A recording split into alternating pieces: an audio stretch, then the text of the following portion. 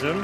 Care for a rub down? And I need all of you to stop what you're doing and listen. Something special is about to happen. Are you waiting to receive my limp penis? Very aroused. It's better than later. Let's do this. That is incredible. That is unbelievable. That is brilliant. Yeah, g'day rubbers. Welcome back to the Weekly Rubdown, a podcast that rubs down everything NRL Supercoach. You are listening to the 2024 season opener. I'm your host, Natty, and with me as always, riding shotgun in the rubber field, is the stats wizard himself, Walker. Happy New Year, brother. What's doing? Happy New Year, Merry Christmas, all that jazz.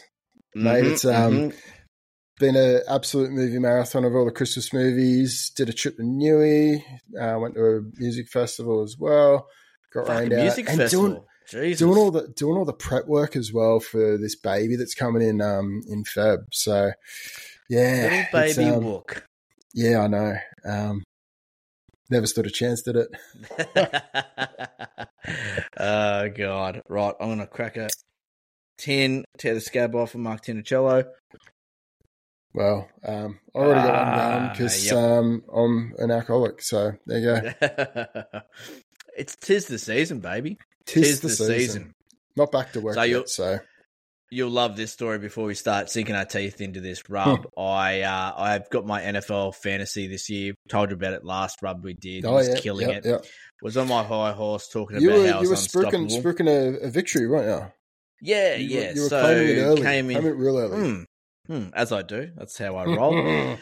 Came into the major semi, the prelim. Needed to win this one to get in the grand final. And you really probably didn't worry. had one eye on the final. You were like, I got this in the bag, boys. I did the research. I looked at his team. I said, mate, the matchups are shit. He's got no chance. And, of course, I had my worst week of the year. All my players, all my guns just absolutely shit the bed. Lost and just bailed out of the finals altogether. And then I made the mistake of checking this week whether to see how I would have gone if I had made the grand final. And of course, that's always good for the psyche. Of course, I would have beat everyone by 30 points. But oh well, what are you going to do? It's first. Yeah. That's my second NFL fantasy go. Pretty happy with it. Yeah, I'll go again next year. I'd love to get into it, but I'd have to get into NFL, and it's a lot of work. It is. You just got to play Madden. That's how I learnt the game. I just played NFL Madden on PlayStation, and that's how I learnt the game. Yeah. I understand the game. I just don't watch it. It's so good, man. It's so good. And so, long. Last week of the season, the regular season, and I'm coming first in the NFL tipping comp. $500 on the line here. Winner takes all. Not bad. And I'm equal first with two other guys, so there's three of us on equal points. I've just got a better for and against with the picking there. So I'm playing the defensive game. Safety first. Dude, just doing my due diligence, making the safe bets, making the safe calls. But it will be a game-by-game toggle here. Like, if they get one pickup on me, all of a sudden I might, trickle down to third or fourth. Yeah. And it could get fucking ugly from there, because if I'm playing catch-up, you know what happens when I'm playing catch-up. I toggle myself right out of contention. I've done it before, and I'll do it again. So... very interesting. I'll be watching. Ramos, so that's fine. Don't stop playing with it. Just leave it alone. Just leave it alone. My parents used to tell me that as a kid too. It's yeah. Look, good luck, mate. I reckon $500 in the kitty is going to be quite well spent. I would like that to go into the old betting kitty going into the finals for NFL, and then maybe build a little bit of a kitty for the NRL season as well. Yeah, but absolutely. See how we go. I'll keep you in the loop. Absolutely. Now, this rubdown is, as always, brought to you by our Patreon, the weekly rubdown Stats Central, aka the Rub Club or the Stats Lab, whatever you want to fucking call it, and all the stats, all the statistics. Everything that we're talking about in all the preseason content it's all coming off our Patreon. We're using our own gear. We just come on here on the Rubdown and we just talk through it and sort of build momentum coming into the draft day, the real Christmas day. So if you're listening along and you're going, yeah, fuck, geez, you're talking about it too quick, or I'm not quite understanding, I'd really like to have a look at this. It's all in black and white on the Patreon. Get on there. Make sure you're subscribed to Tier 2. It's $8 a month. It's cheap as chips.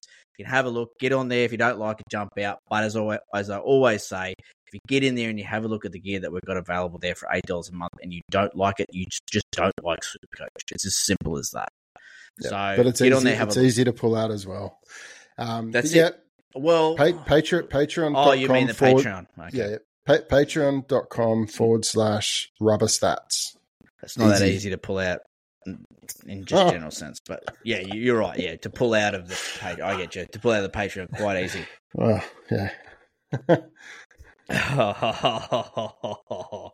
Also, if you are fans of us or you're part of the community, you like the work that we do, the stuff we put out on socials, you like the podcast, whatever it might be, and you just want to support us in any way, that is the best possible way to do so, is get on the Patreon and subscribe.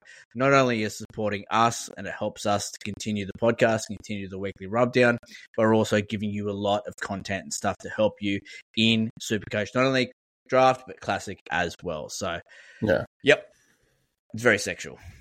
Very arousing. And we've got specific potties and all that sort of stuff that'll be released on Patreon only. So, yeah, there's plenty of stuff that is tailored to that. Subscriber only gear as well. So don't worry about that. Plenty going on. Okay, so as always, every year we talk about draft as a sense that we want to grow the platform, right? You might be listening to the podcast right now.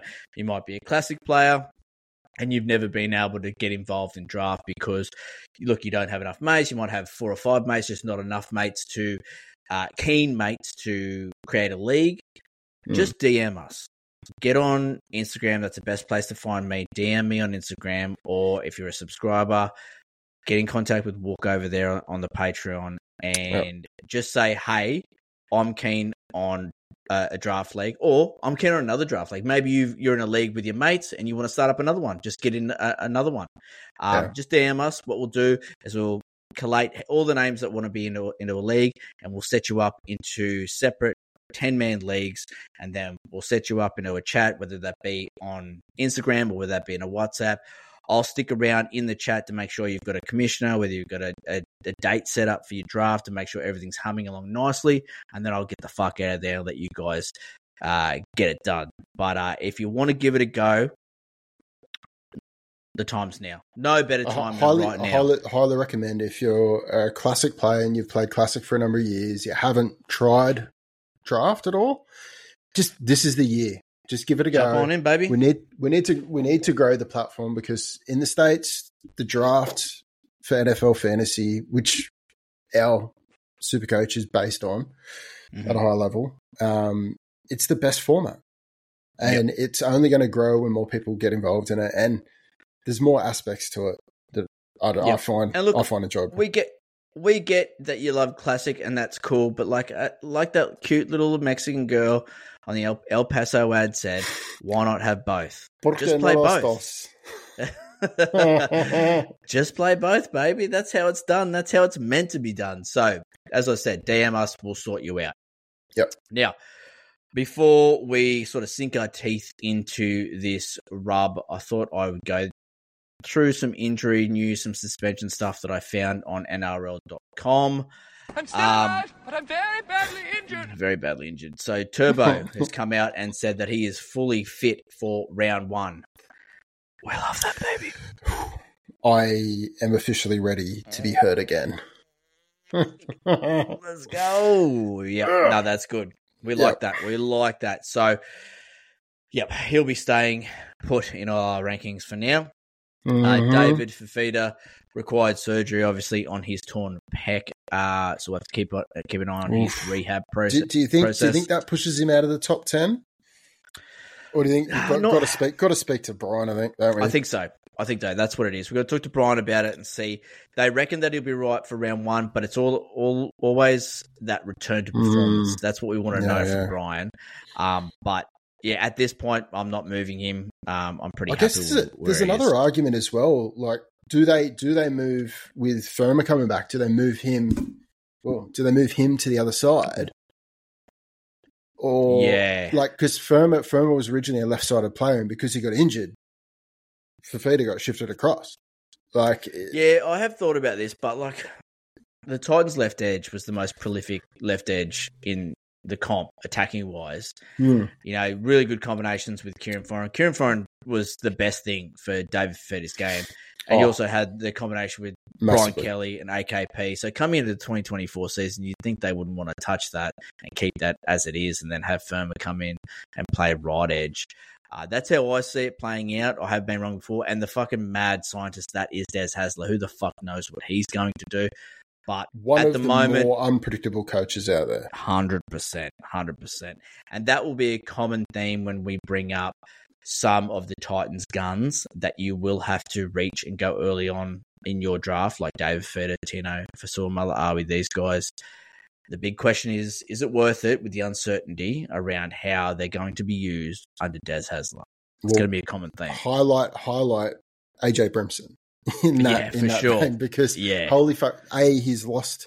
Well, we'll get to that, but he's lost Jewel, and like, surely they're going to be using Jaden Campbell a bit more. How much of an impact is that going to have on Brumo's game? Well, it's one of those big watch lists, isn't it? It's like, are they going to have Campbell at fullback? Are they going to use AJ Brimson in the centres, like we've heard whispers of? So trials is going to be a big watch for the Titans, that's for sure. Connor Tracy had a leg injury in his last outing as a Shark, so he won't start running for the Dogs until mid-January. There's obviously going to be a bit of a logjam there in the back line for the Dogs. It's going to be a bit of a fight to see how the cards sort of all settle there for that back line. You've obviously got Critter, Blake Taft, you've got Connor Tracy, what's his face, Muscles, anabolic steroids. Oh, Bronson Sherry. Got him in there, the big fella, coming in red hot, pissing hot. The peptide fueled. Yeah, that's it. He's coming in red hot. He's training hot. He's pissing hot. He's doing everything hot. Look, according to Serrato, he's been ticking all the boxes and he's been absolutely killing it in the preseason. He's going to be interesting. Yeah, definitely. He was a mad talent that first year. Holy shit! Yep. So I'm very keen. I like it.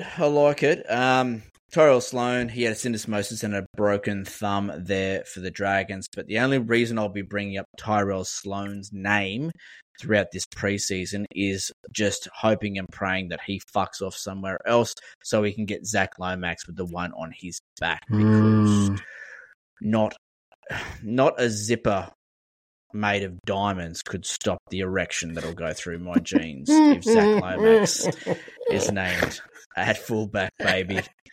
So, another watch list there. Kai Pearce-Paul, surgery on his toe. We talked about that in one of our other podcasts. That left edge position is super fucking tasty, and I'm dialed in to know what's going to happen. Like you mentioned, Kai Pearce-Paul, DeLucas. You mentioned in the green room, Guru was sprouting a few things as well. So Tyson Frizzell might move over to the left. Woo. Now, if Tyson Frizzell moves over to the left, I mean, he's already got fantastic base, and you add to that those nice little short balls. Oh man! Oh mate! Yes. Whoever's that left edge back row for the Knights, I want stocks in. Yep, I'll be very interested in that story.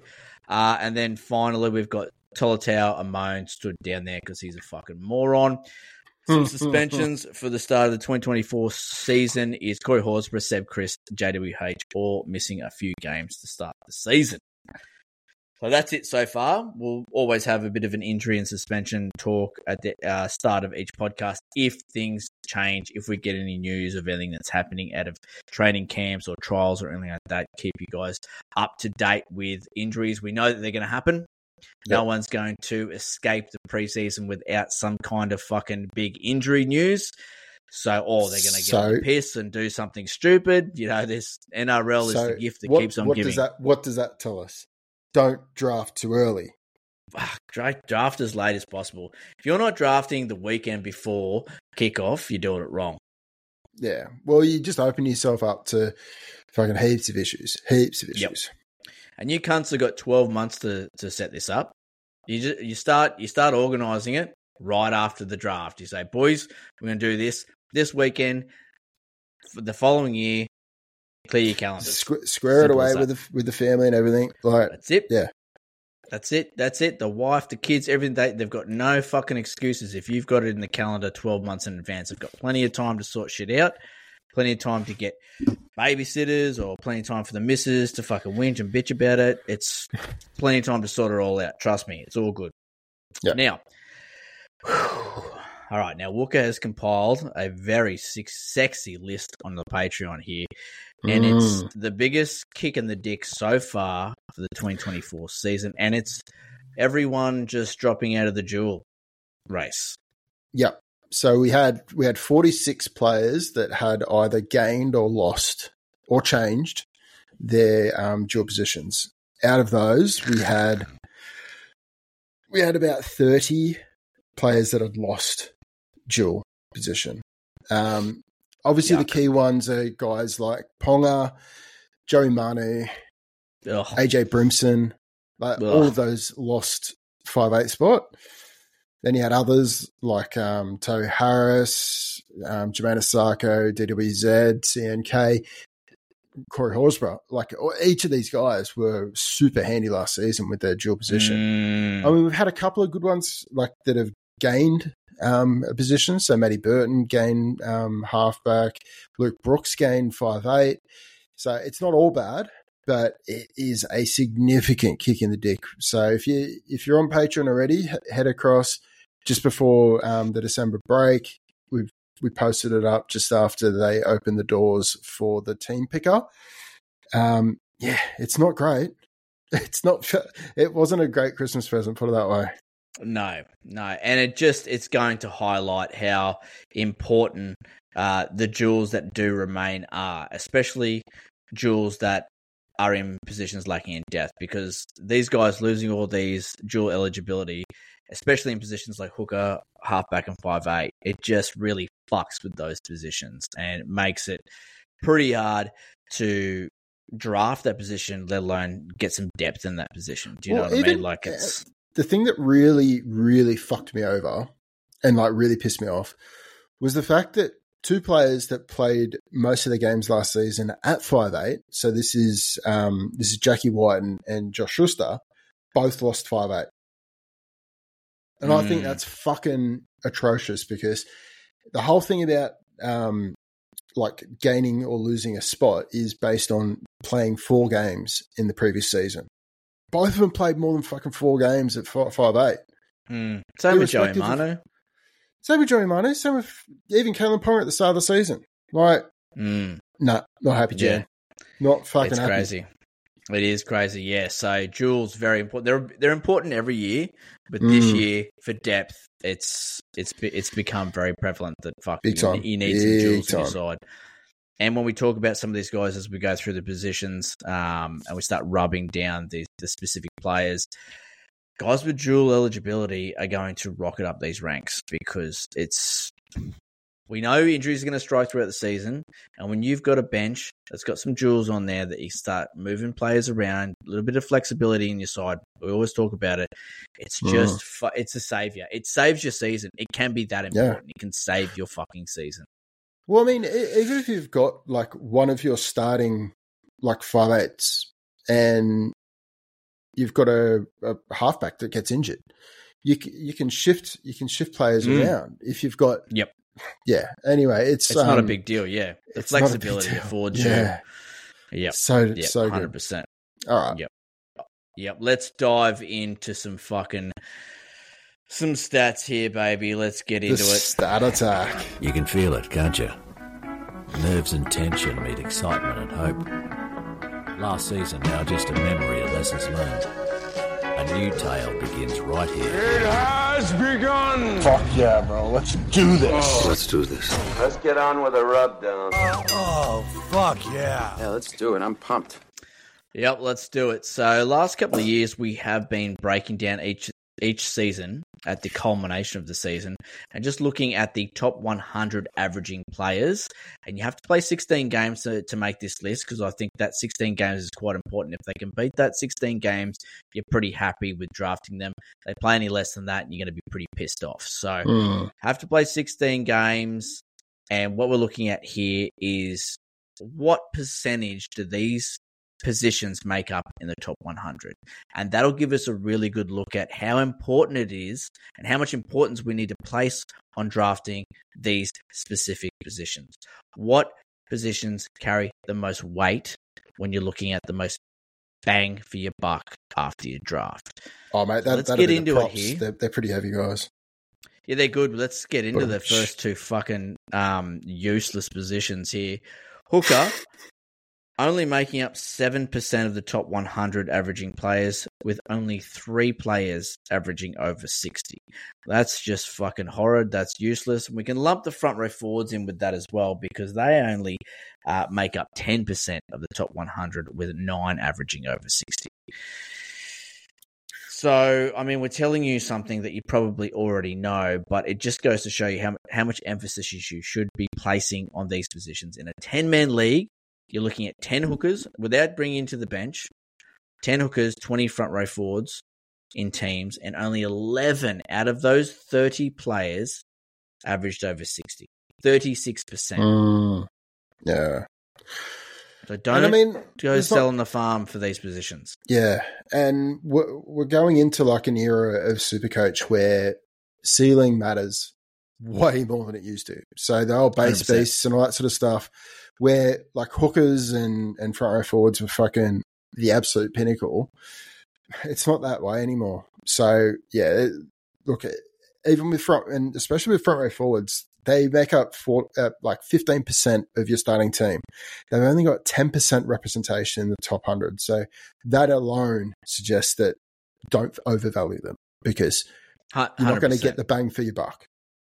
Yep. And you got to think, so like when you're thinking about some of the premium front row forward options like Tino, Payne Haas, AFB, these guys, you've got to think, okay, I'm going to have to reach for them, quite possibly reach for Tino and Payne Haas in round 2.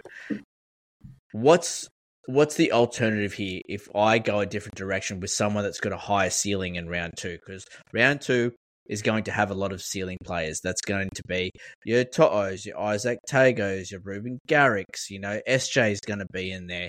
Guys of this ilk. And then you've picked up a front row forward when you could probably pick up a front row forward in round 15 that's going to get you 45 points.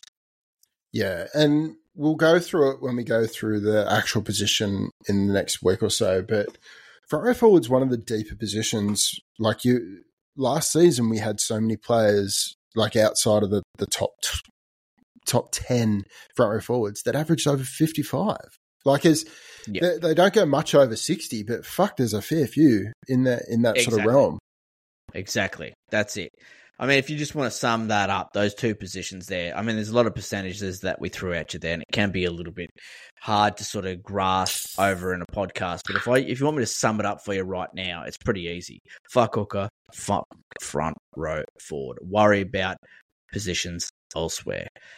Now, stark difference here with the 2RF. So, taking up 23.1% of your starting team, and they make up 28% of the top 50 players.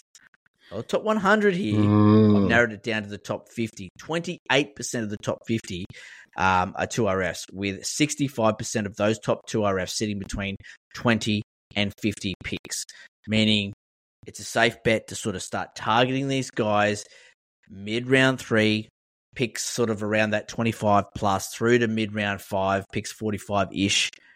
And 18 of those 29 2RFs in the top 100 average over 60.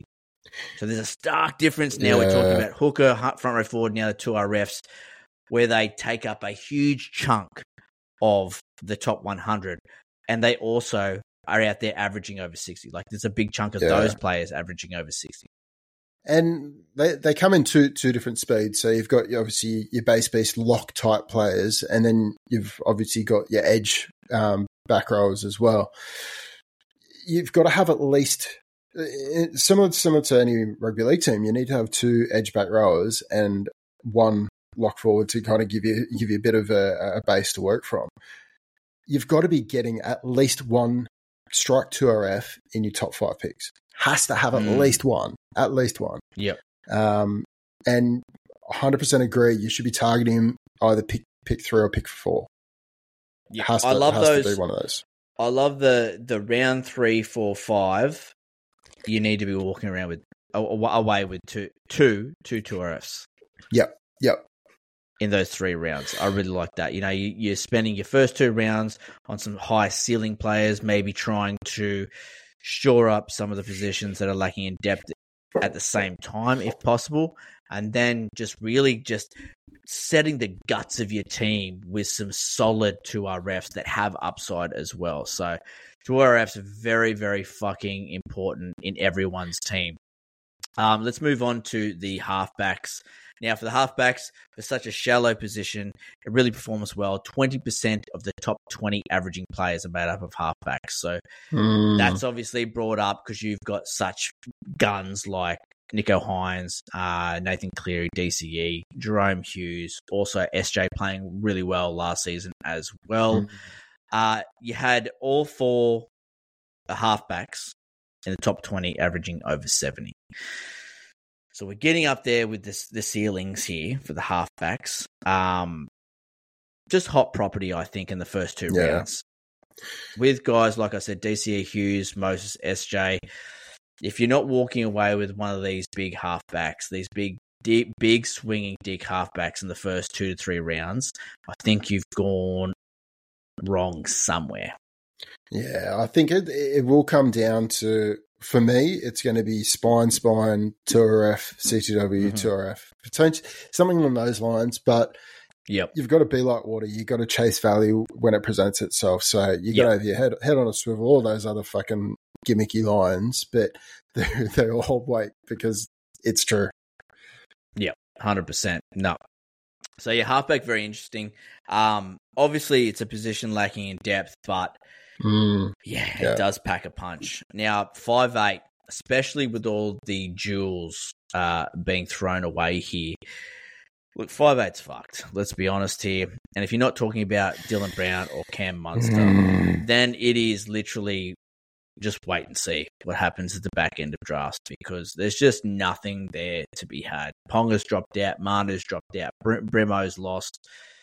Yuck. Do you know what I mean? I can see myself, if I don't have Brown or Mad Dog, just picking up scraps round 10 plus.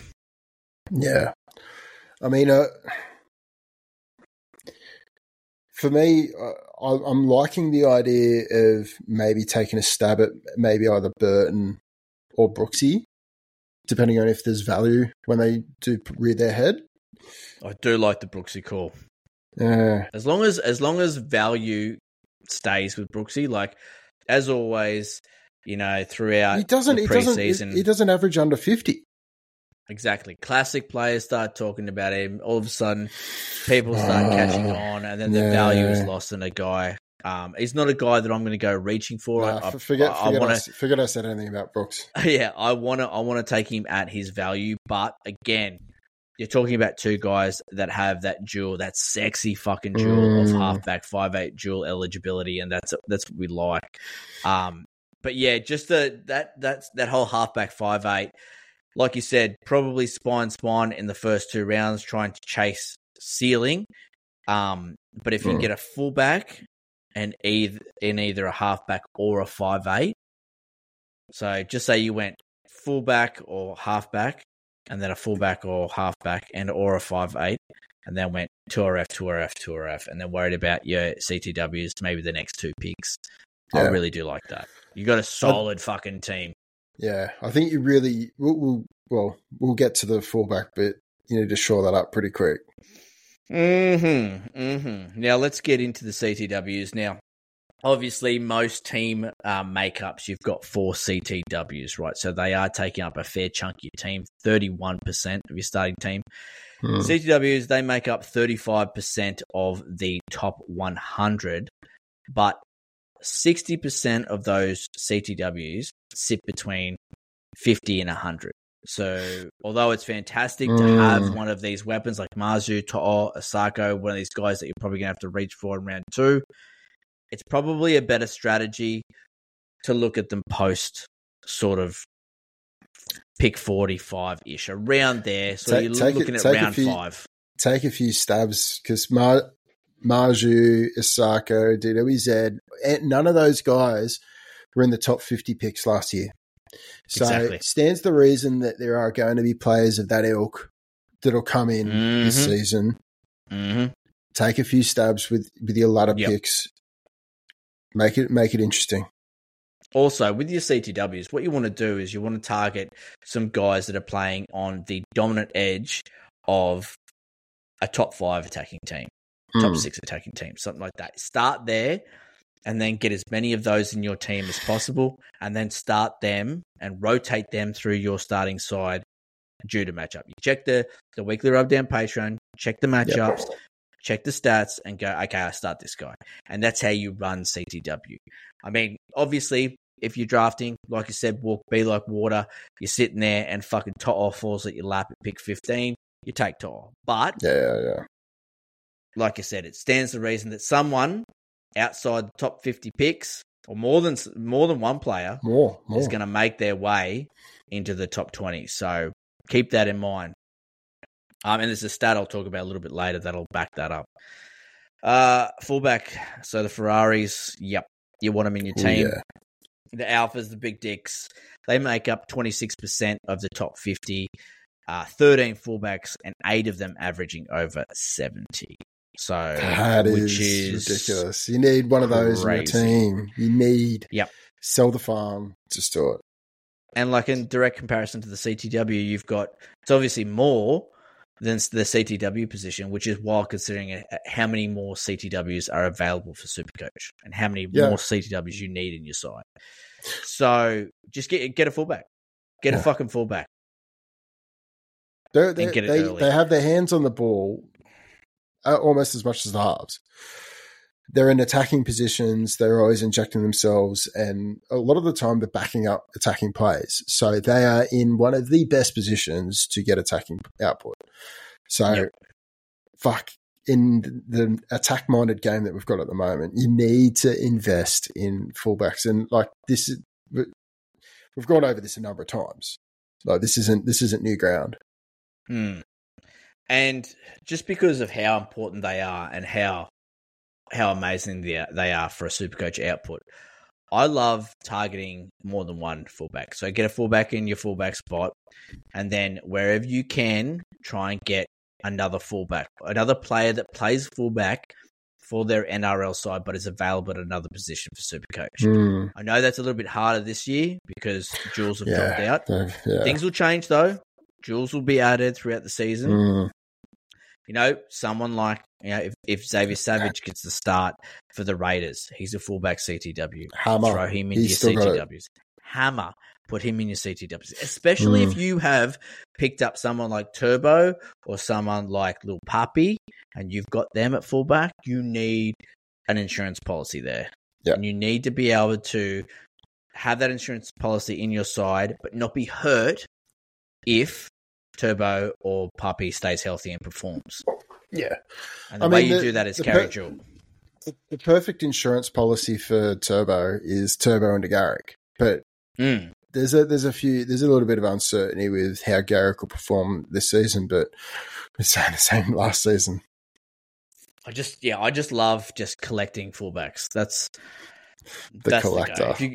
Just get as many fullbacks in your side as possible, because when people are looking at your side, they're going to go, the first thing they're going to look at their side and they're going to go, why is my fullback so shit? Like, what the fuck has happened here in this draft?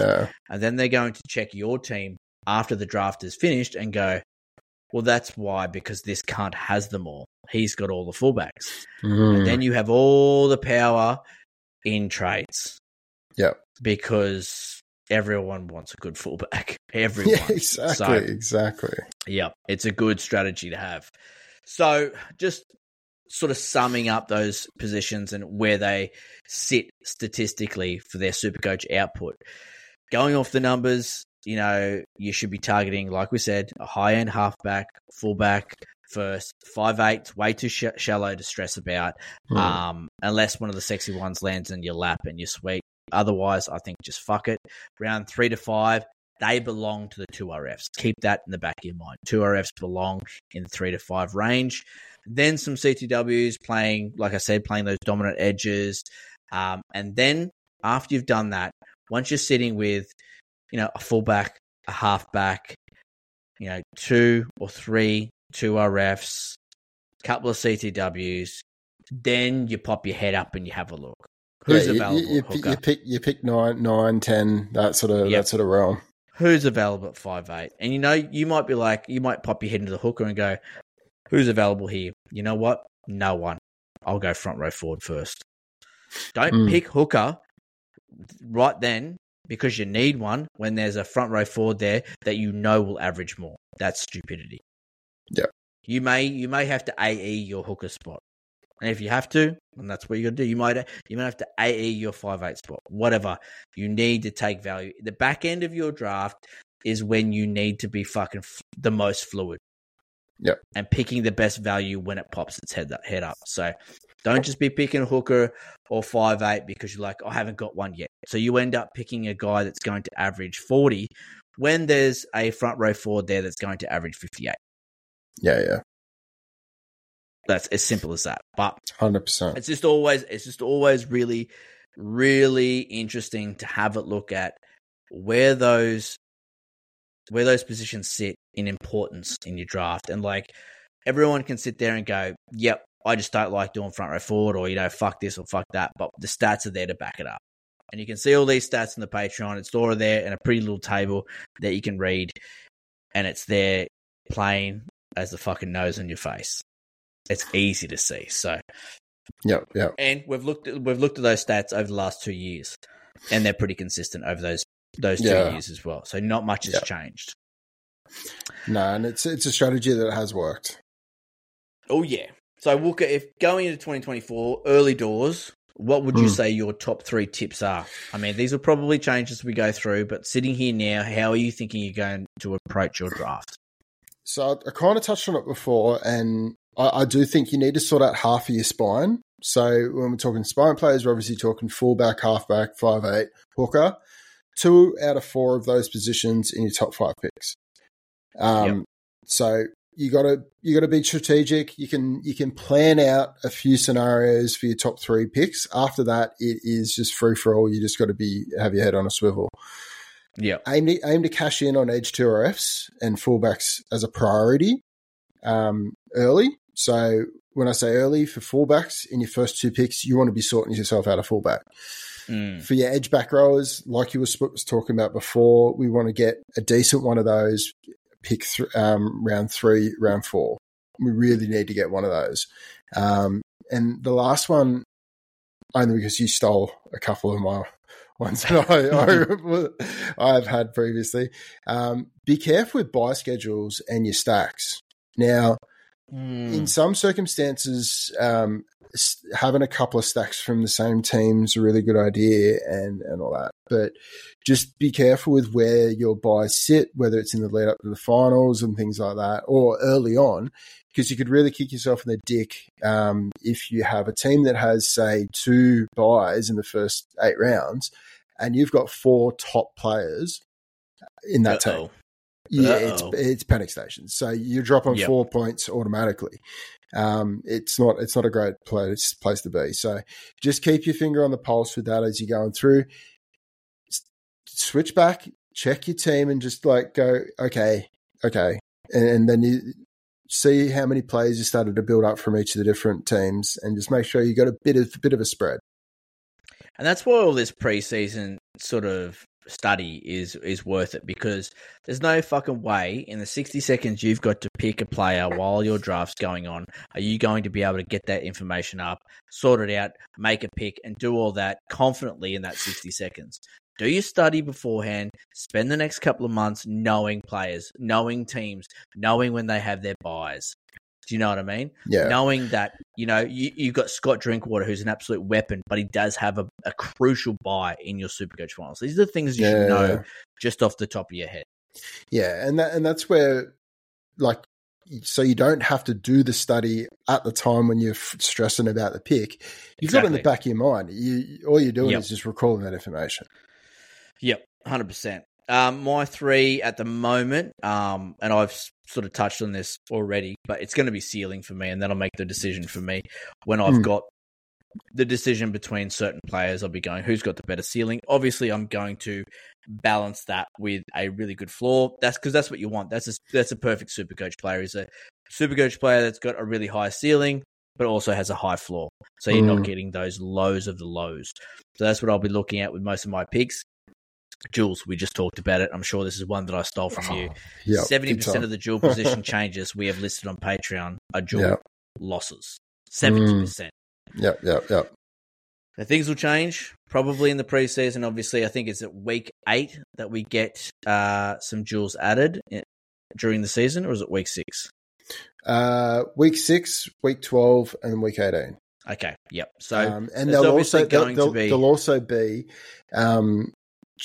additional ones put on in the lead up to kickoff. So probably about a week to 2 weeks before kickoff. So yep. The other one for me, my third and final one, is finals strength of schedule. Now, this is most important in your first 3 picks, because they're the guys that no doubt are going to win you a championship when it comes down to it. These are the guys that you're most likely going to captain. You want them firing on all cylinders. You want them humming when you need them the most, and that is in your finals. So that's what you need to get your head around, is your finals strength of schedule. And I know just the place to go and check that out, because we've got it all listed up there already on the Patreon. But that's the thing that will seal, pretty much ceiling and finals. They're the 2 things I'm going to go. Does he have a great ceiling? Does he fucking have a really good strength of schedule in the finals? If it's tick, you're in my side, pal. Yep. Come on down. Come on down, baby. Oh, yeah, baby. That's good. Oh my God. Yeah. That's good. That's got me going, baby. That has got me going. Now, let's get into another little sexy stat here, Wook. And we talked about this with the Guru at the start of the 2023 season. And it's happened again. Now, it happened bang on. History repeating. Yeah, it's crazy. For the last 6 years, only 4 of the top 10 averaging players make it into the top 10 in the following year. Only 9 in the top 20 come back to make it into the top 20 the following year. And that is standard over the last 6 years. I've gone back and checked. It happens every year. It's crazy. So that means if you're looking at the top 10 averaging players from 2023, guys that at least played 16 games, because that's how I work it, that means that there's going to be 6 new players in that top 10. So I thought, obviously, we've got our top 30s ready to go on the Patreon. We've got a blanket top 30 that we'll talk about tonight. And I will say this blanket top 30 is just for discussion. It's just for us to talk about guys as we move through. If you go onto the Patreon, you'll find a top 30 that is specific to the final system that you play. So if you play in a final system that's around 22 to 25, you will have a specific top 30 for that final system. And the reason we do that is because someone brought it to our attention last year that buys do play a crucial role when you're drafting, as they do. So we've got top 30s coming out of our asshole at the moment. But if you're a finals system that's 23 to 26, you've got your own top 30. Final strength of schedule for 24 to 27, you've got your own top 30. So, because obviously we're going to rate players higher or lower if they have, well, obviously lower if they have a bye during those finals systems. Yep. So don't get too hung up on where we've got guys in this top 30 because it's just a blanket top 30 and we just put them in there because we want to fucking talk about them.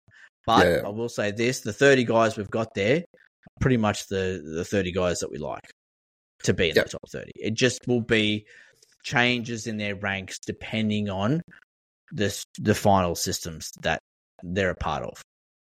Yeah. So I thought a really good thing that we could do here, an exercise, is we could go through the top 10 to start from last year and just have a think about what 6 players do we think have a possibility of making it into the top 10 averaging players for next year, and what players miss out.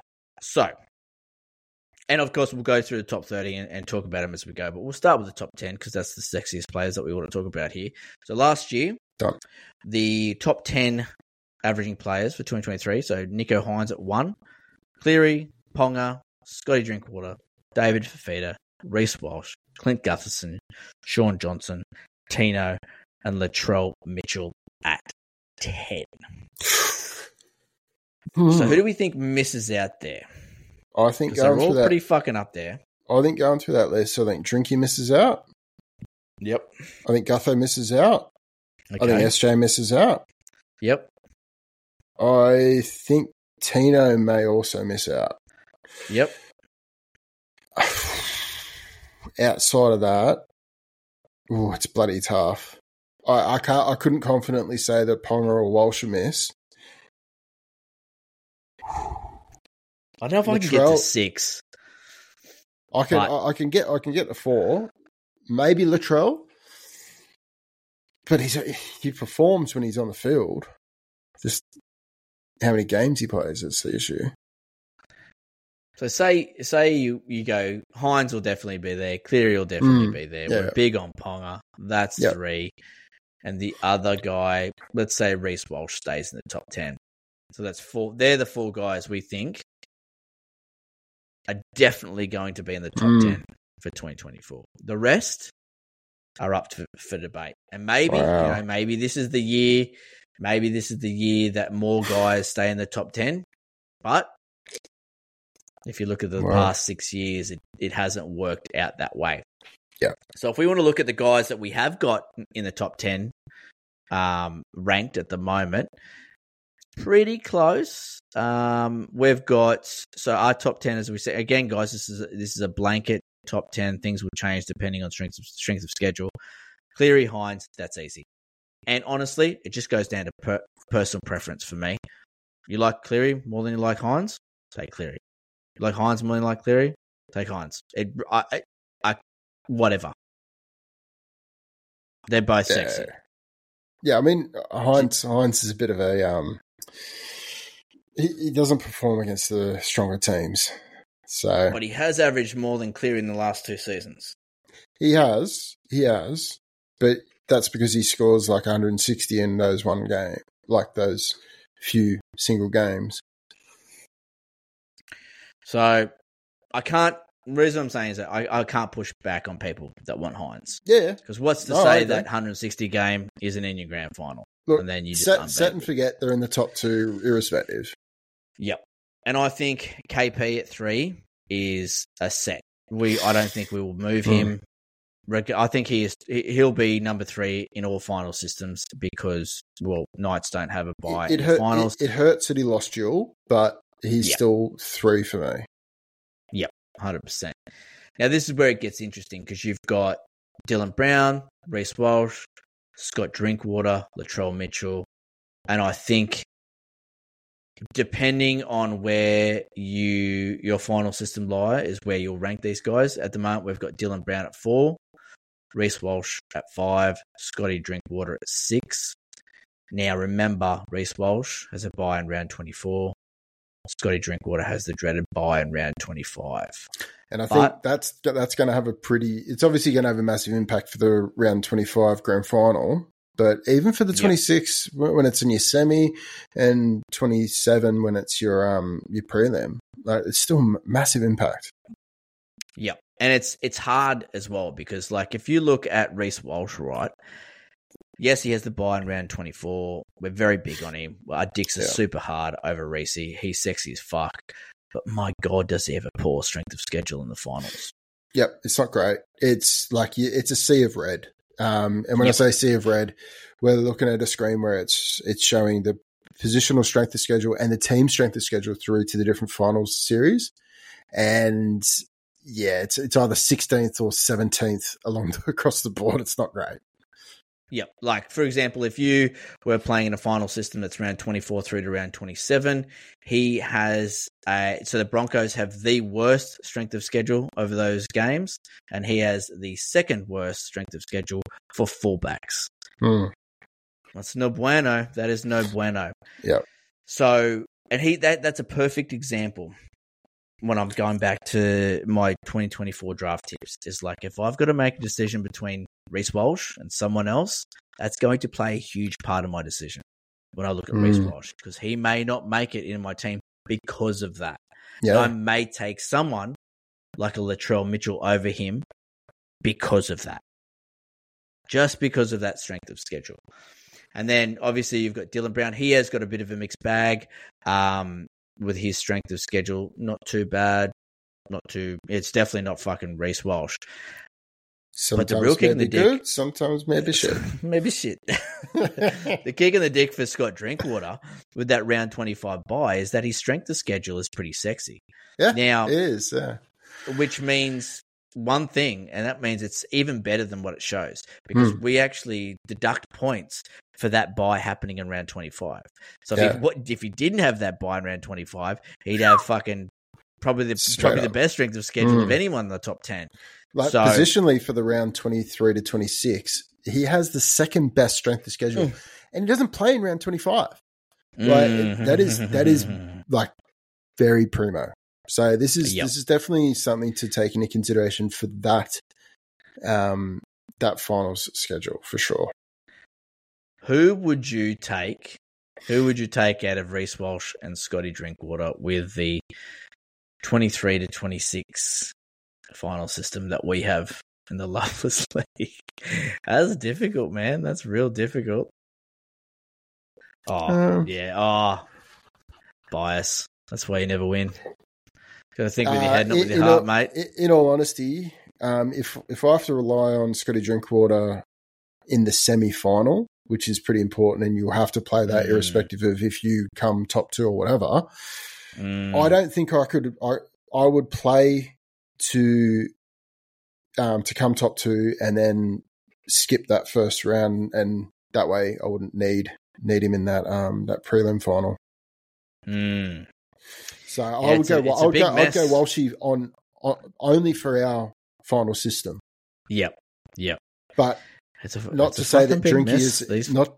I would say they're pretty close. Yep. And then after that whole mess, what you can take out of that top fucking 6 there is that we are very erect over Dylan Brown. Very erect. So yeah, we'll be talking a lot about him throughout the preseason. Very keen on him. We've got Latrell Mitchell at 7.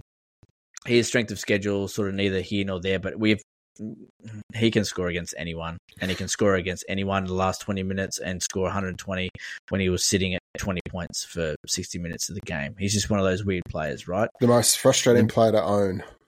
Yeah. Will he be there, though? Suspensions, injuries. I reckon he'll be, as an average, yes. Total points, like in games played, that's always the big concern with Latrell. Not what he puts on the field.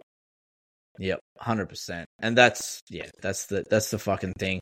I'm just getting up how many games that he has played over the last few. He has played, if we look at total games, it's gone 14, and this is since back to 2020, 14, 17, 14, 16. Yeah. So he's averaging like 15 games a season over the last 4 years. It's not fantastic, and it's not great for a player that you're going to be spending your round one pick on, realistically. Or it doesn't make my fuck off line, does it? Like, you need to play 16 games for me to look at you. So, yeah, that's that's one thing to look at with Latrell Mitchell for sure. Tom Trbojevic, we've got him at 8. Manly have the bye in round 22, so it's really only going to affect you if you're in the final system that's 22 to 25, and it's only that first game anyway. Manly, man, they have a fucking terrible strength of schedule in all final systems. But if he's playing, look, he's matchup proof. If he's still there, if he's still there, that means that he'll be firing on all cylinders. He'll be humming at this point of the season if he's still fit. Do you know what I mean? Like, he'll be well and truly dialed in. It won't matter who they're playing. So, yeah, it's just that risk of, will he play? Talking about Latrell, let's have a look at fucking what Turbo's averaged over the last few seasons. Will I get him at pick 11? I don't know. I might actually. So he's gone, fuck me, this is even worse. Last 4 years, bro. Last 4 years.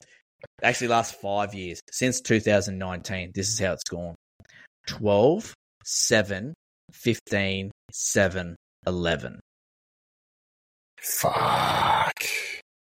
So, over the last 5 years, he hasn't once played more than 16 games, which is our line. Yeah. Oh, no. I honestly didn't think it was that bad. I didn't think it was that bad either. I thought it was only back to like 3 or 4 years ago. That erection I just had just crawled back up into my stomach. I didn't think it was that bad. It's recessed back into my abdomen, mate. I started to go, vagina. Fuck, that's bad. I still do love him, and I still probably will draft him. Yeah, I agree. David Fafita. The thing I like about David Fafita is his strength of schedule with the Titans. Yes. That's very sexy. What are you having? Like an 82 average? Yep. Honestly, I can't see much changing there. He only scored like 8 tries. Kieran Foran really brought him to the forefront in the way that brought up his base and got him involved a lot more off the ball, doing a lot of things for the guys around him. I think he had 21 total try involvements, and when you look at him only scoring 8 tries, it just means what he's doing for the blokes around him. Yeah. He's he grew massively as a player, and last season, more than I've seen from any other player for a long time. Like he started to have those effort plays that you don't often see from that type of player. Like he was more for the just give me the ball, I'll fucking like bowl down fucking 5 people and get through a mad try. No, he was putting in the effort, making the tackles, doing the hard runs. So I loved what he was about last season. And look, all of us who were non-owners last year were just crying in our cereal every morning, watching this cunt from round 7 go 82, 84, 114, 100, 111, 116. Then he got injured. He came back from injury, 121, 107. Through the middle of the year. He is one of the, well, he's not one of, he is the top tier 2RF. And he is the best 2RF option. And he's got one of the better ceilings of any forward. Yep. So. Yep. And the thing, like we talked about Desi and the effect he's going to have on some of these players, if there's one player at the Titans that Desi is going to ask questions and then listen to the answer that they've got, it's Kieran Foran. So Desi goes to Kieran, says, Fozzie, what do we got here, brother? What do we need to change? What do we need to do? Kieran goes, mate, just leave fucking big Fafita on my hip. Leave that alone. It works. Just let me. I got it handled here. You know, I'll put some work into him. I've got it handled on this side. So that's how I'm sort of thinking it might go down. I did also forget when we were talking about him earlier. I did forget that the old Foz and Hasler connection as well. So his word will take a lot more weight to Hasler Yeah, 100, true that. 100, man. 100. And then at 10, we've got Harry Grant. And now, I mean, probably the best strength of schedule of any player we've got listed here in the top 30. Notably, Storm themselves have some of the best matchups throughout all final systems. Throughout all three final systems, Harry Grant has the number one strength of schedule for hookers. The number one. So, and I don't want to use some of the stats and some of the stuff I'm going to talk about in the hooker podcast, but some of the shit that I've gone down the rabbit hole a little bit with Harry Grant. And the reason I did that is because I didn't want to believe it. And I kept trying to find stats so I could read those stats and go, yeah, you're right. Don't touch him this year, Natty. You had him last year. It's left a bad taste in your mouth. Just leave him. So I kept trying to find that fucking stat. And all I found was more and more Harry Grant stats that just really drive home that he belongs around that 9, 10, 11 pick. So, I mean, one of the biggest detractions for me... I've got to take one of the biggest detractions from me historically for Hazard has been lack of ceiling. But we saw last season that he topped the ton about 5 or 6 times. And like that was significant. That was significant. But he also dropped a number of stinkers, and not just below 50, like below 40 stinkers. And you've obviously felt a few of those. It just means that he's not the safest bet as a captaincy option week in, week out. No, he is heavily tied to how the Storm perform. Most hookers can perform well whether their team is playing well or whether they're not. Well, I mean, Wade Egan and JMK are really good examples of that. Yeah, because they can pump out nearly 100, and the team gets pumped. Harry Grant can perform well, but if you want those 120-point scores, you need the Storm to be pumping teams, and that's when he really starts turning it on. That's when he starts scooting a lot. That's when he's putting, turning blokes under close to the line, putting Nas over, nice little cutout balls close to the line. That's when he starts playing backyard footy, and he's the only hooker that does that. Yeah. So that's what you're getting with him. So you just hope that if you pick him at 10, that you're going to get a better Storm outfit, less injuries. Ryan Pappenhausen comes back. Obviously, he is a huge key to them pumping teams when he's playing and he's fit and well. They're a fucking good team. So, yeah.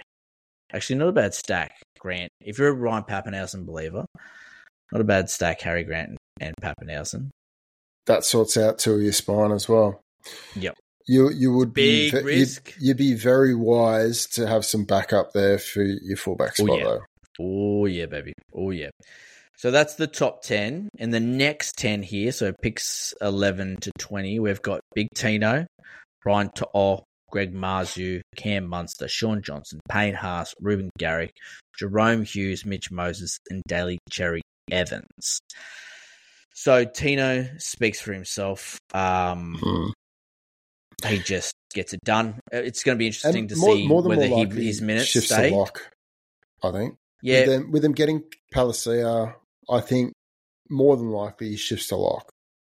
It scares me with Desi because if anyone's going to feel the brunt, it's going to be the forwards because he does love to rotate his forwards quite healthily. And that's the best thing about Tino is that he plays big minutes. He pumps out 60 to 65 minutes, big man. He's got some upside in him, gets through plenty of work while he's out there. All of a sudden, Desi starts playing with his minutes and you've spent a pick 11 on him. You're like, oh no.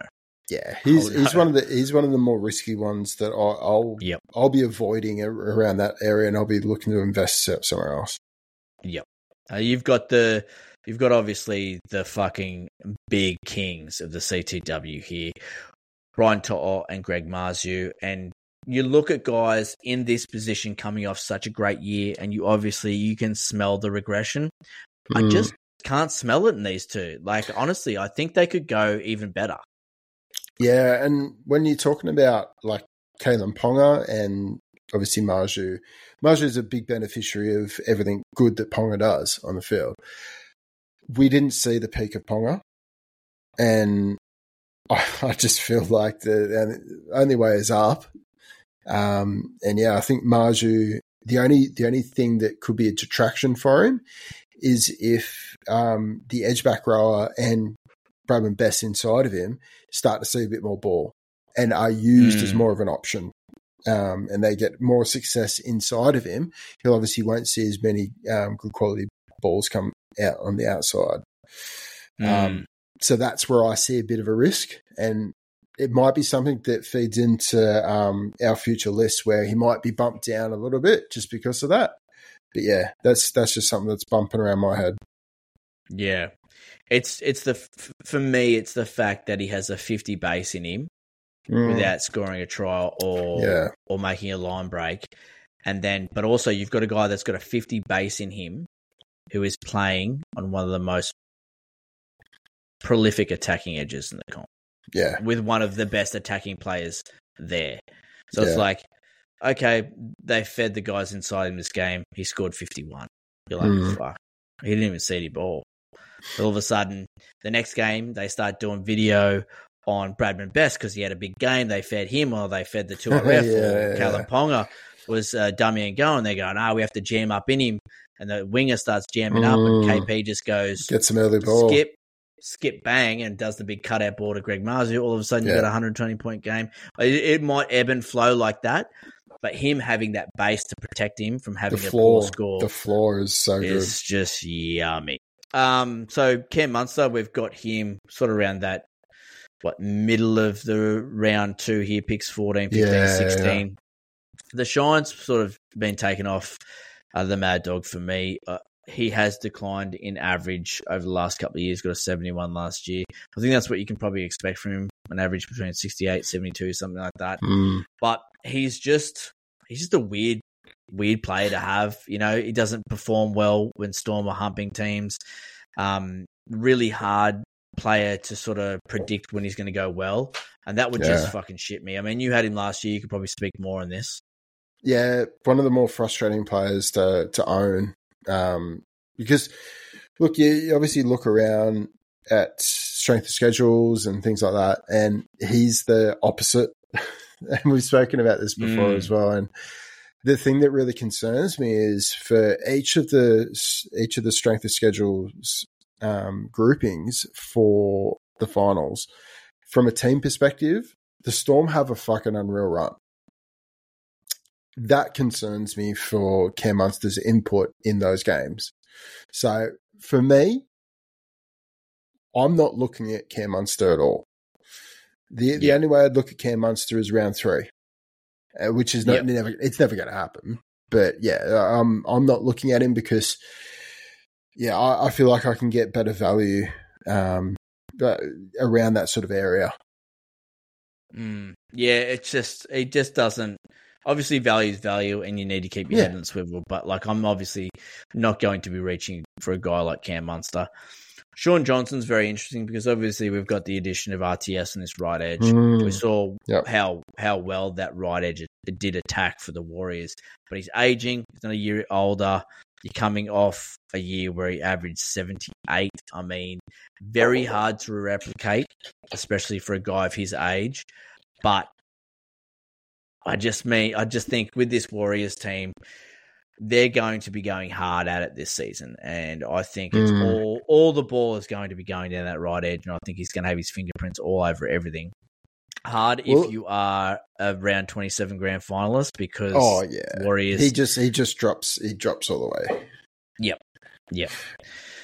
But other than that, him and the Warriors do have a very sexy strength of schedule. They do.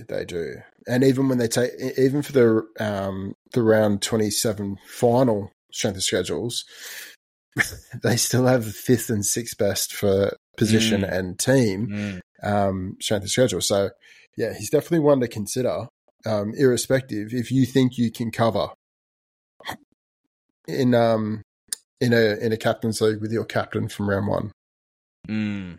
Yeah, he's someone that's going to be very interesting as we go through the preseason and toggle with where we want to take him because there's a lot of ups and downs with him and taking him this early.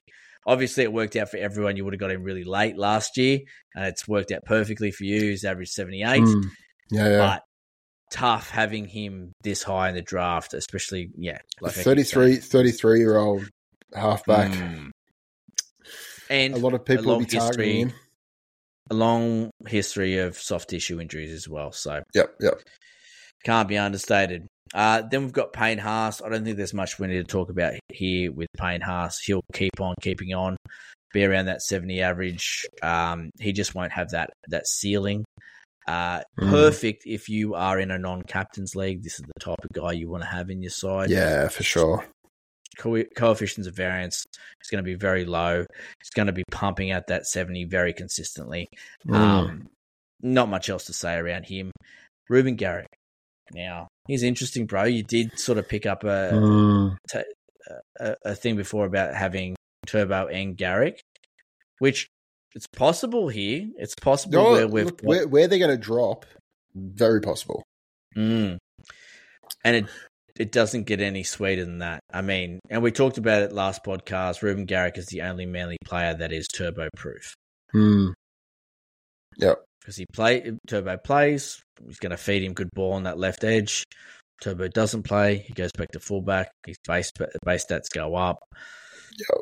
It doesn't matter. He averages 71 every year, regardless of whether Turbo plays or he doesn't play. So it's just that upside if Turbo plays. And obviously we haven't seen a full season with Garrick playing left wing and Turbo playing fullback and what that looks like, having Garrick in your side. Kicking goals, Manly gunning teams, could be very arousing. It could be. If they start absolutely pumping teams, you could be putting another 4 points on that average easy. Just in goals. Yep. So, it's something to take into consideration for sure. And that all-important fullback duel. Yep. Yeah, that's nice. That is fucking nice, isn't it? Even if it doesn't even matter if you don't get Tom Trbojevic. I mean, even if you picked up, you were the Reece Walsh or the Scotty Drinkwater or the Latrell Mitchell owner, picking up Garrick, getting him in your side. Latrell into Garrick is not the worst play either. Oh, I love it. Yeah, I love it. I mean, again, you're ticking boxes here. You're getting fullbacks, you're getting sexy duels, you're getting guys with upside. You've done well there if you back it up with a Garrick pick. And then these last three guys we've got in the top 20, you've got Hughes, Moses, and Daly Cherry Evans. And they're really the last big breeds of the half-pack position. I love Jerome Hughes. I love the combination that he sparked up with Eli Katoa last year. I love the Storm strength of schedule. I love his strength of schedule for halfback specifically. I love everything about him. I mean, and he may even slip into early round 3. You never know. Mitch Moses, on the other hand, I think every year Mitch Moses sort of slides into more of an organizational role. And I think that takes up a step with Dill Bags. I think he's definitely going to have more of a say in the team. For sure, every year that Moses takes a back step and plays like that, you sort of see more out of Dylan Brown, which is, I guess we're on the same page here with looking at these two guys. We're devaluing Moses and putting more value behind Dylan Brown. Oh, he's on the plonk. Look out. On the good stuff. Oh, tasty. And Daly Cherry Evans, coming off a year with a 77 average, can he replicate? That's the question. I don't think so. I think there is a significant amount of regression there. I think there is definite regression. But again, depends on where we see Turbo coming in. Yeah. Whether we see him playing out the season. There's a lot of things to come out of it. Yep. And I guess you've got to think, you probably picked DCE last year thinking, it's going to be great having DCE, Turbo, and then Turbo gets injured, and you were probably pretty worried about how that was going to affect DCE, but he just went on to fucking kick goals and play fantastic throughout the rest of the season. So I guess knowing that now that we have seen DCE play so well without Turbo in the side, it's probably a bit of a security blanket when you're taking DCE. Yeah, I don't think he's going to be outside of the top 30. I think DCE is he's pretty safe where he's in. Yep. Now, the next 10 in the top 30, these are the guys that are the blurriest. You know, that top 20 looks that top 20 looks really solid to me. But the next 10, this could change drastically from week to week from now until mid-February.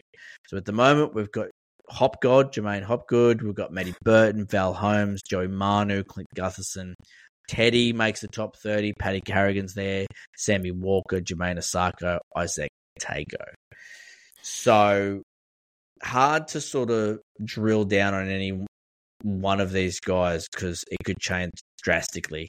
I will say that I love that we've put Isaac Tago in there because I'm going to be a big believer of his. If he does indeed collect that right centre spot, I do love that for him. Yeah. I'm very interested to see trials to see where he does land because there's talk that it could be Taylor May that goes on that side. Yeah, I heard that as well. Taylor May could go to the right, so it is one to watch. I still like him. I just won't like him as much. Yeah. No, for sure. Sam Walker, I got him there, so I like him. I like that right edge for the Roosters, but I do want to have a chat to Brian about this ACL strain or whatever it is. And yeah. Like, what's his performance going to be like? What's the chances that what are the going implications? To rupture?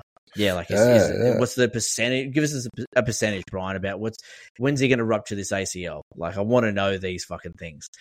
Yeah. Teddy's very interesting, isn't he? Because he slipped.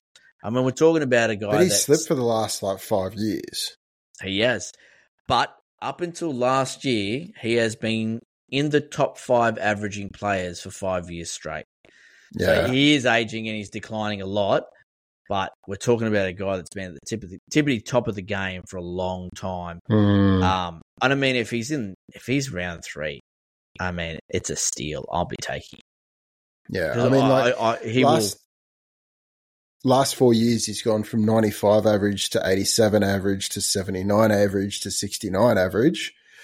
So, I mean, I'm concerned about the rate of those drops and the implications of guys like Manu, guys like Sammy Walker, taking a fair bit of the attacking output away from Tedesco. And that's where I see the biggest concern.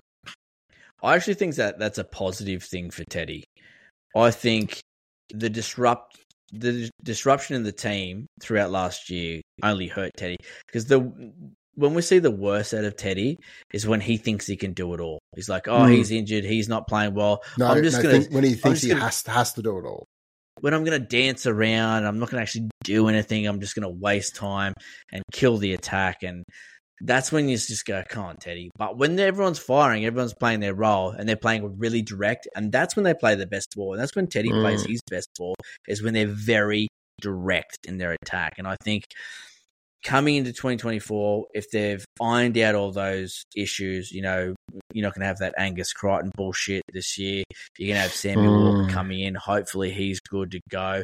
Joey Manu's not going to have to play 15 positions.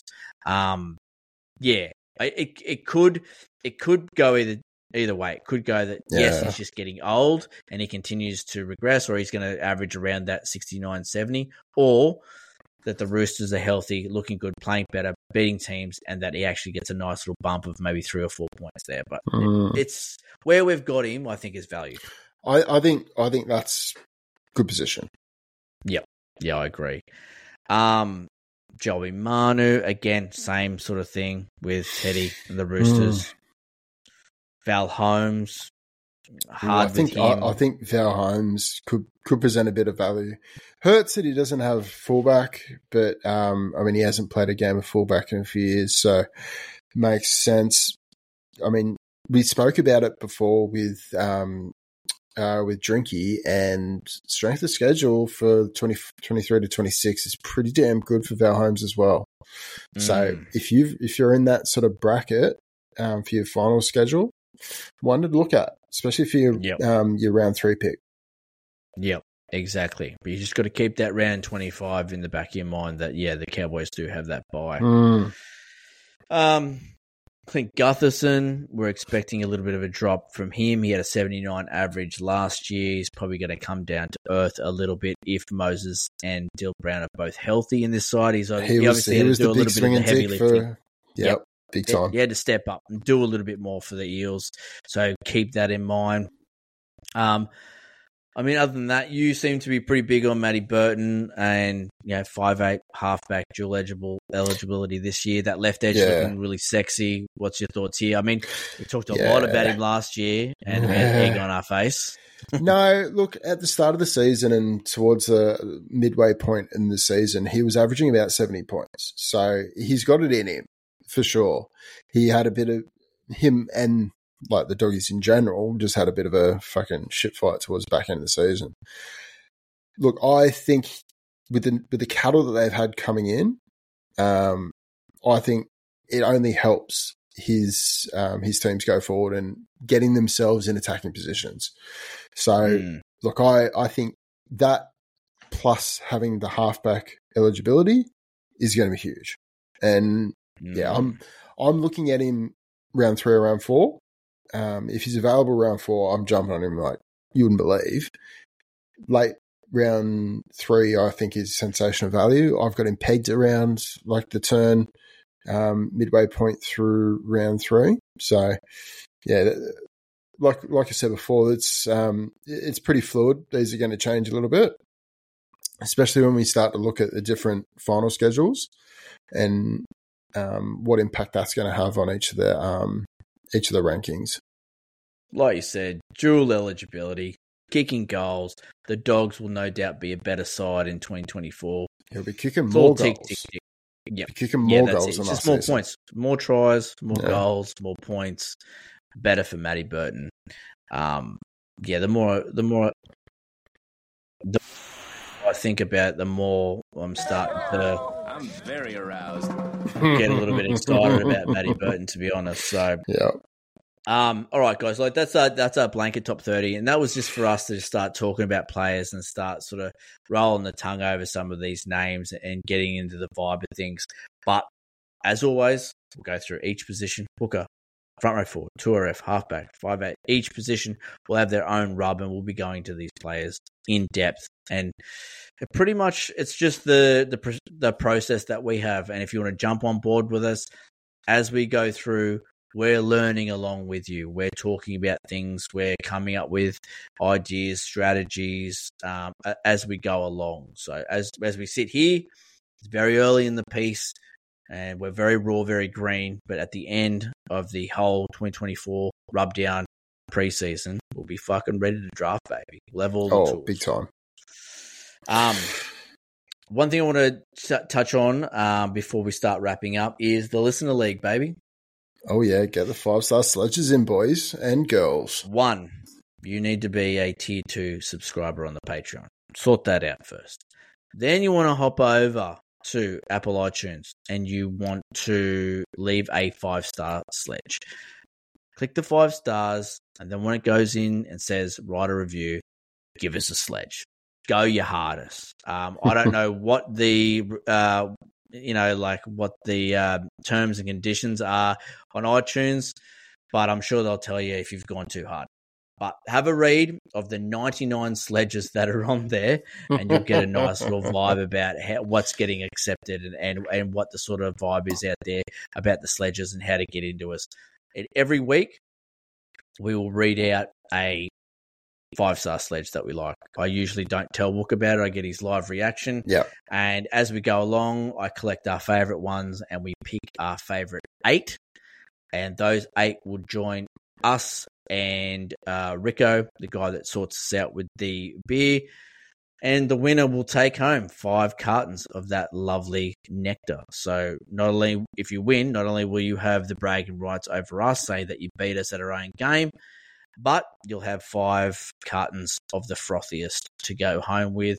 And as always, we play by the Loveless League rules. So we will have bet rounds. So you'll get mandatory bet rounds. Mandatory bet rounds. You'll get a really good introduction into how we do things with the Loveless League. You'll learn about bets, and hopefully you can take some of that go back to your league and implement them there as well. But it's really good.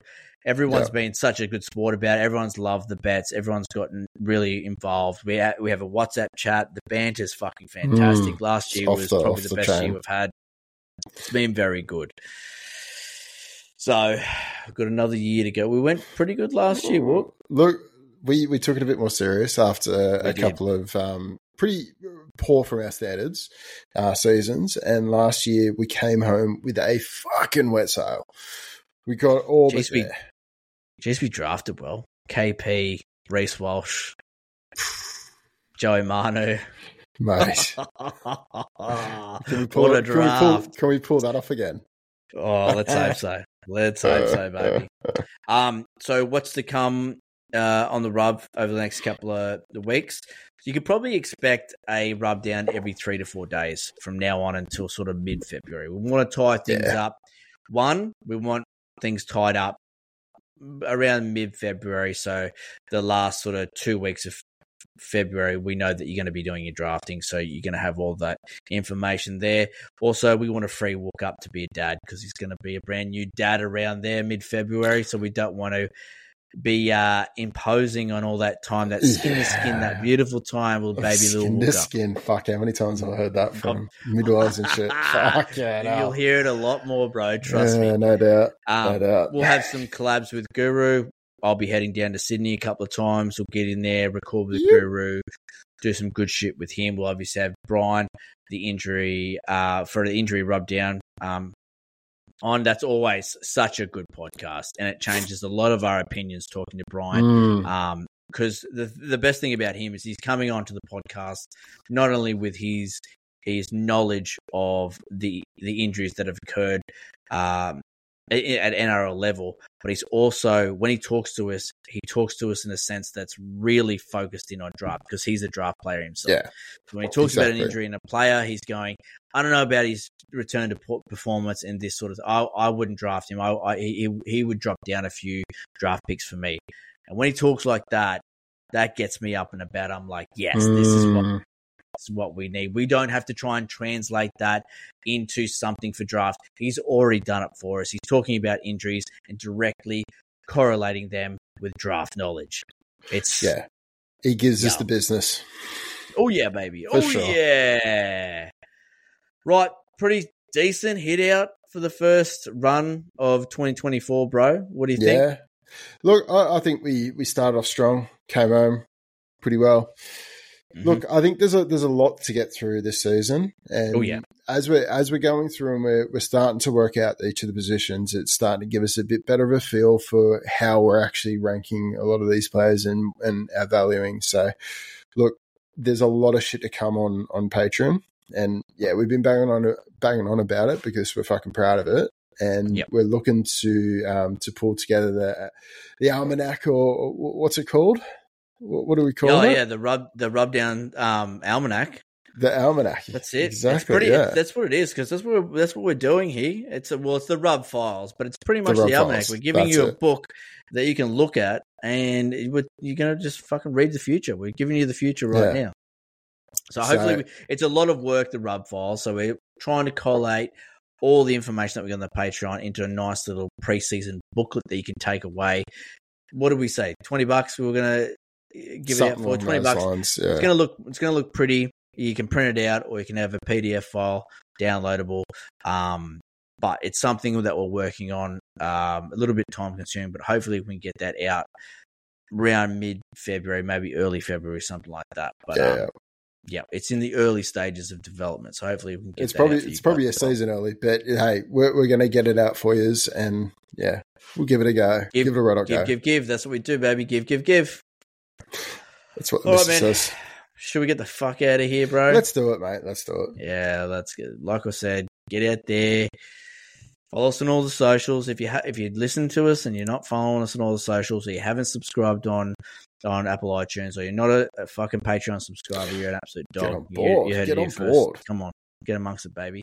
Fire up those 5-star sledges. So mate, just get on there and read them. They're that good. They are that good. And of course, if you want to be in a draft league, you want to give draft a go, just DM us, we'll put you in one. But that 100%. Is it, people. remember, there are many things a man can do with his time. And this is better than those things. You're damn right, Wooker. Catch us next round on the Weekly Rubdown. You can take me now. I have seen it all. Get that India. Ta-ta and farewell.